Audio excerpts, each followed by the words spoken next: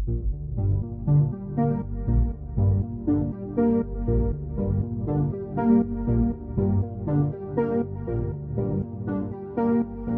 and gentlemen, welcome to the Tabletop Cyberpunk Podcast. My name is John the Wise, and this is the podcast about Cyberpunk 2020 and Red, the tabletop games, and everything in between. Welcome back, guys. Good to have you here. Glad to talk to you all about Cyberpunk once again.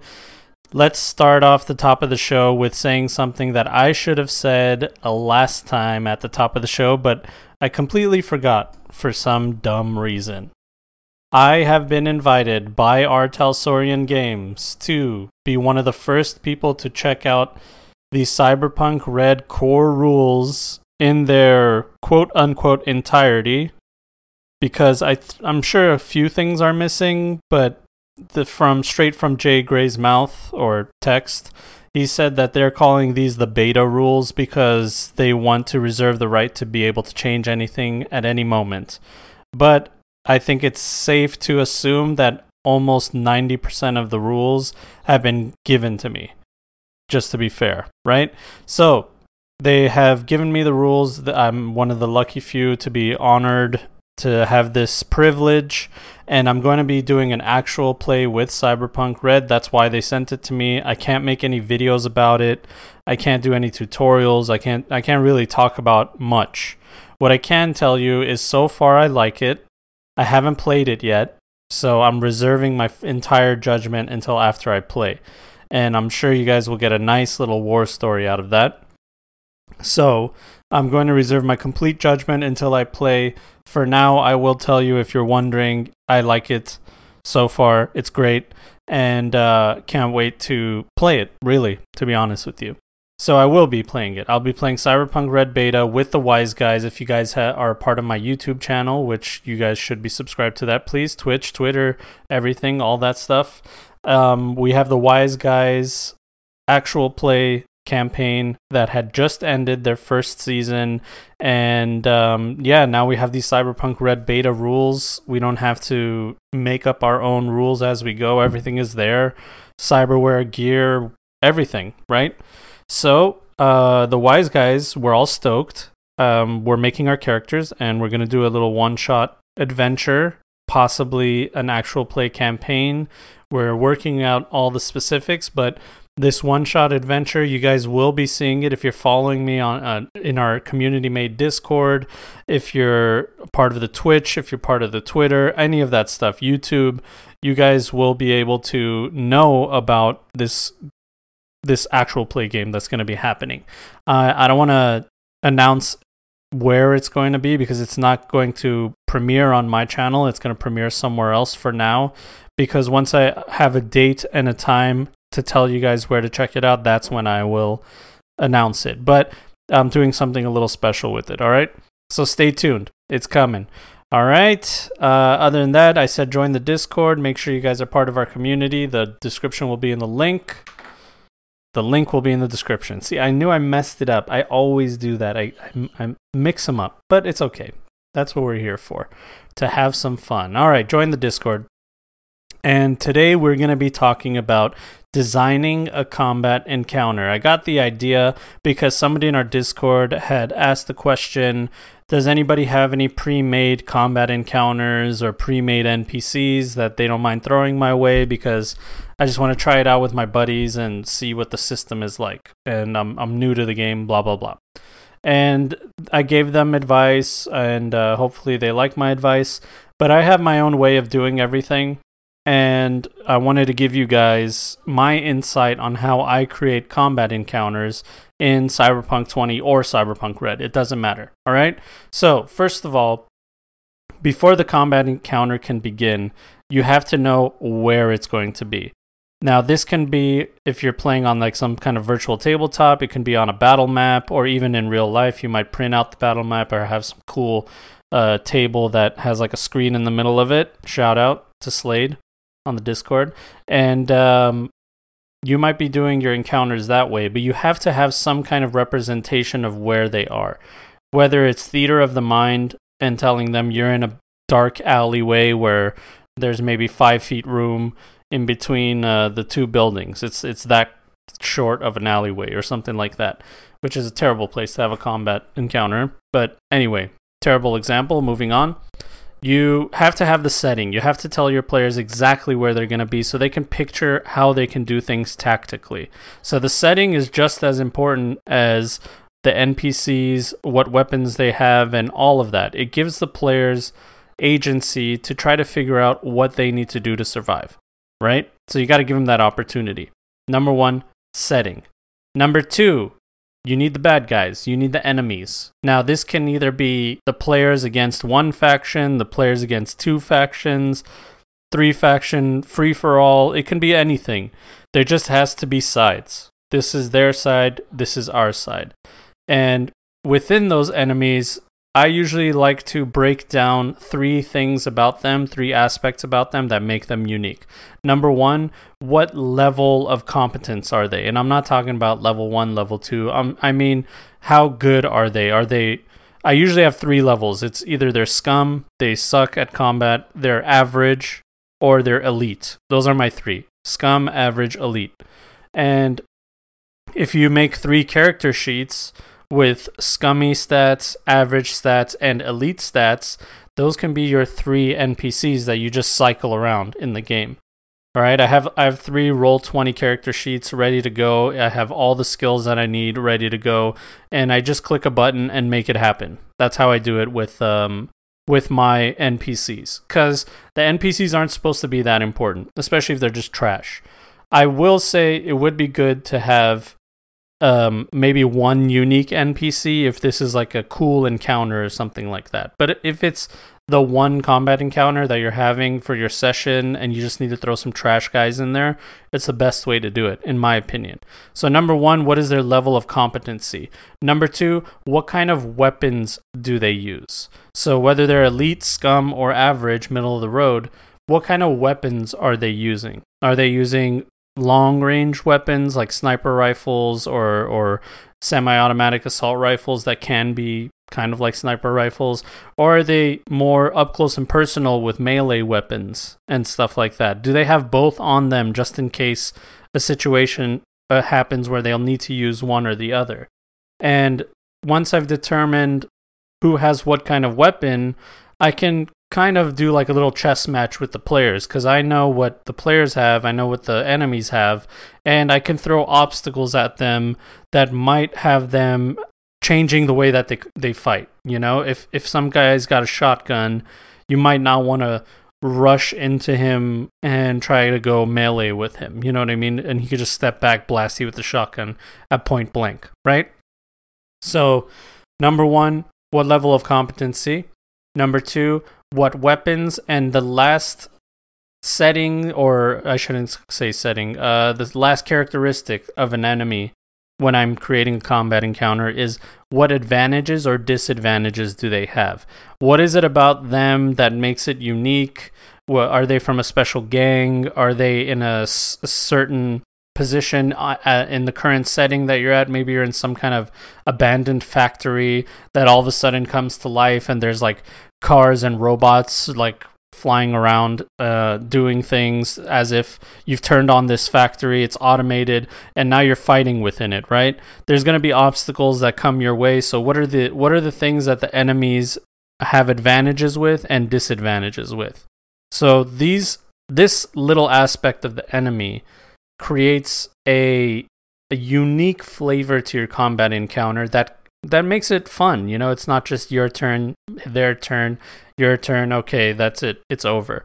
It's your turn, their turn, something happens, your turn, their turn, another wild card happens, and that's how I usually do it. I have the last thing that I would say, not the last thing, the next thing I would say is special rules. I always have special rules in my combat encounter. The setting is changing. The scenario is changing. It's either nighttime and there's no light and the lights are coming on, or the lights turn off and now you have to use your cybernetics and cyberware and all kinds of other stuff to get through the situation. But the idea is you want to always have some kind of special rules that make the combat encounter unique in its own way. And it's kind of tough to come up with this. This is not an easy thing to try to figure out. As much as you want to try to make combat unique, at the end of the day, they die and your players don't is usually the outcome that you're trying to go with. Whether you're sadistic enough that you're actually trying to kill your players is a whole other topic. But I feel like most of the referees that are GMs of any game, they usually want to be a little bit cooperative with the players. They want to be on their side a little bit, because the fact of the matter is, if you kill one of the player characters, you're going to have some kind of conflict, whether you like it or not. Maybe they take it well and they're like a well-adjusted person and they don't have an argument with you, but most people will have something to say, some kind of question, it'll be some kind of conflict, and no matter what, you have to get through it. And if you can get past it with your group, that means you're with a good group. That's what that means. So a lot of people try to avoid it. I try to avoid it sometimes, but I try not to. I'll put it to you this way. If I'm killing a player, if I'm actually killing them, then it has to be known that this was just part of the mechanics of the game.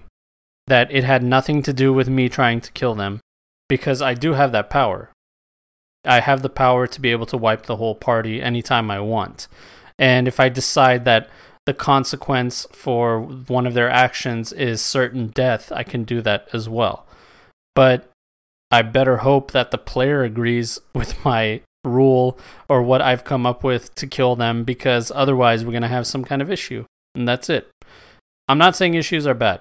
Issues are good. It's normal human interaction. And it's something that we always try to avoid when we're gaming. We're trying to avoid having conflict, but conflict is a part of human nature. It's how you deal with it that keeps you separated from everybody else as far as your mentality. Is this going to be a shouting match? Are we going to call each other names? Are we going to burn the bridge of friendship that we have with each other just because of one emotional outburst? Is that what's going to happen? Or are we just going to talk about it, maybe take a day, come back, regroup, figure something out, roll another character, and let's move on and play the game, right? That's the kind of stuff that is not really explained, is not something that I don't see a lot of YouTube videos about it. A lot of people usually have some kind of, anyway, I'll talk about that on another subject. I feel like social anxiety and like social contracts between people, that is one of the biggest unspoken topics in gaming, and I hope to tackle it one of these days. Anyway, I super digress. Let's go back. In your combat encounters, so far we have said that the setting is important, your enemies are important, what level of competency, what weapons they have, what advantages and disadvantages do they have, and next after that is what special rules do you have planned for this combat encounter? What makes this a unique combat encounter? And the very last thing is my own flavor. I usually always have a secondary obstacle that is imminent. So part of the special rules, I feel like you should always, always, always have a consequence for prolonged combat. Because think about it. In Cyberpunk, you're fighting in the city streets, you're shooting guns off, you're missing each other, hitting parked cars, hitting innocent bystanders, there's ricochet, traffic collisions, and it's like when you shoot a gun in GTA. I'm sure you guys have played Grand Theft Auto. As soon as you fire your gun, it's chaos. Everybody freaks out. And it's normal to assume that that's exactly what would happen in Cyberpunk, because it's kind of like our world, right? So each turn in a combat encounter, each turn is 3 seconds, each round that everybody does their turn is 3 seconds. So it is good. It's easy to assume that after 10 rounds, something should have happened. I know it's only 30 seconds, but think about what technology police have in Night City. They have drones, they have AV vehicles. If they hear about something, they can get from one side of the city to the next in a pretty in a pretty quick manner, right? So think about 10 turns of combat or 10 rounds of combat. if 10 rounds have gone by and there wasn't some kind of consequence for it, then I feel like the immersion of the players will be ruined a little bit. You got to let them know that whatever's happening here, it needs to be done quick. If somebody needs to die, they need to die quick. If you're trying to get away, you need to get away quick. Maybe just kill the guy and get away, and that's it. Forget about, trying to gain IP by killing more people. All right? That's not what this game is all about. It's not just about collecting IP. It's about using your cunning. It's about role playing and telling a cool story and using the skills that you have on hand to be creative with it, at least in my opinion, right? If you guys want to do like a little Friday night firefight, I believe a board game will be coming out for it, and you can do like Warhammer style just combat. But to me, I feel like it's only one aspect of Cyberpunk. Anyway, so that is it. Combat encounters in a nutshell that's exactly how I create my combat encounters. And I do believe that one every session is very important. If there isn't one, then the roleplay better have been really cool. Timmy, shut up. The roleplay should be really, really top notch. There should be something going on where the story moves along, the plots are moving along, or something is happening that is unique. Because combat encounters, I feel like, round out the entire session really well, right? So, when I'm creating my combat encounter, and this is just an aside from my advice on how you can make it for Cyberpunk, I'm always thinking about why the players would even get into this combat encounter. What is happening? Do they have a choice? Did they make a choice? Do I always give them a choice? Or do I sometimes let it just come out naturally? And usually it's a mix of everything. If I decide that they're in a place where there are hostile people around them, then it makes sense for a combat encounter to occur. If I think that they're in a public place and combat shouldn't happen, I might still make combat happen just because I want them to feel that heightened sense of this is not good. This is not good is when your players say this is not good, then you are doing your job. You are doing your job by making them second guess if they're going to survive. See, that's the balance between this whole thing as being a GM. Are you actually actively trying to kill your players? Or are you trying to bring them to the brink of death?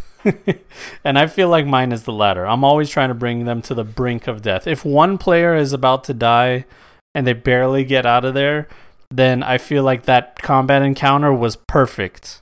It was seasoned exactly the way it was supposed to.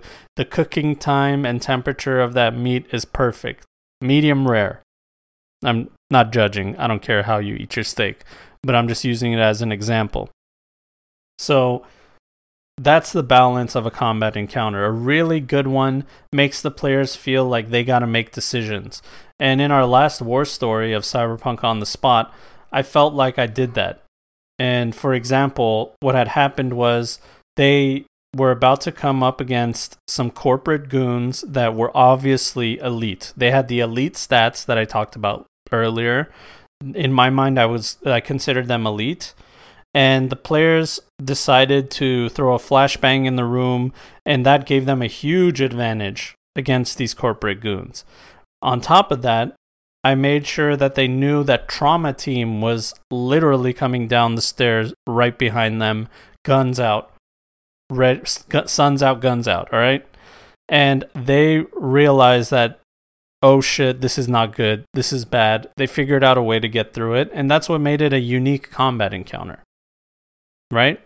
Oh, I will say, I did also bring in hit locations again, because Cyberpunk 2020 has the hit location table, and I've seen some even more crazy epic hit location tables where there's like fingers and toes and feet and eyeballs and all kinds of stuff that are separated on some kind of chart that you would roll on.